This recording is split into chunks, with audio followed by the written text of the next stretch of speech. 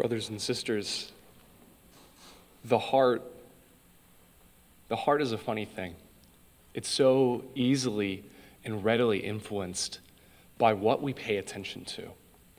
And by what we pay attention to, what we turn our eyes and our senses towards, and our intellect towards. You see this? This is the lesson of Solomon. His attention swayed away from the Lord his God, the Lord our God, towards lesser things, towards his wives and concubines, the very many ones he had, in attempting to please them rather than Lord our God. Right?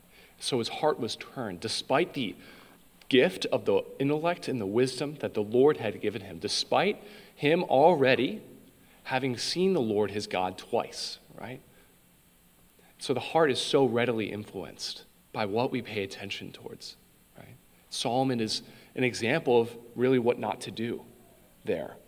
An example for us, and I think especially, I love the quote that Fulton Sheen says, every saint is capable of being a great sinner, and every great sinner is capable of being a great saint, right? And that's because of the heart, because our heart is so readily influenced, right? Our heart can turn towards the Lord and is so easily formed by him, but if we're not careful, can turn away, right? As a positive example, we have two women today. One is the Greek woman, the mother of the daughter in our gospel today, right? Whose attention is fixed on the Lord and is so devoted towards trying to help her daughter, who is under the influence of the devil, that she is pleading towards the Lord and will not stop, despite the circumstances around her, right?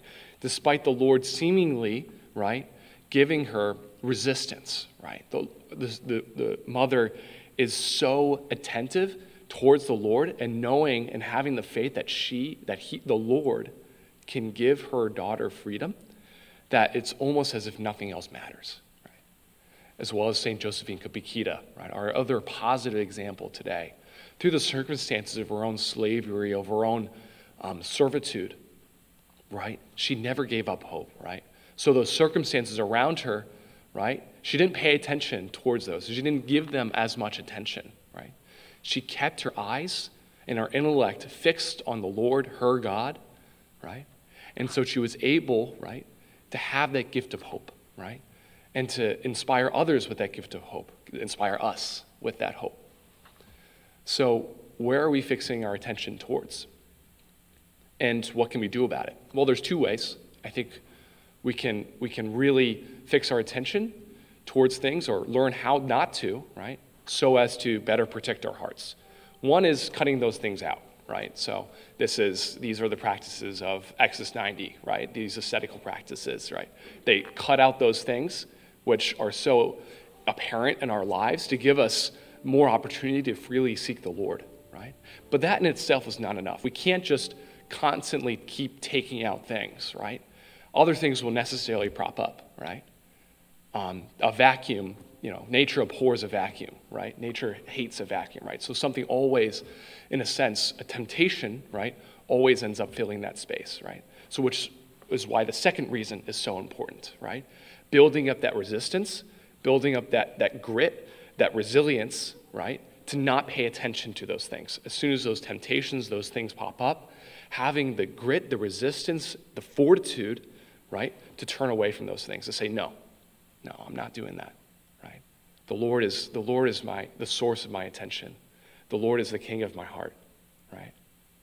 So through those two things, by cutting necessary things out, and by learning the gift of fortitude, the virtue of fortitude, so we can resist those temptations.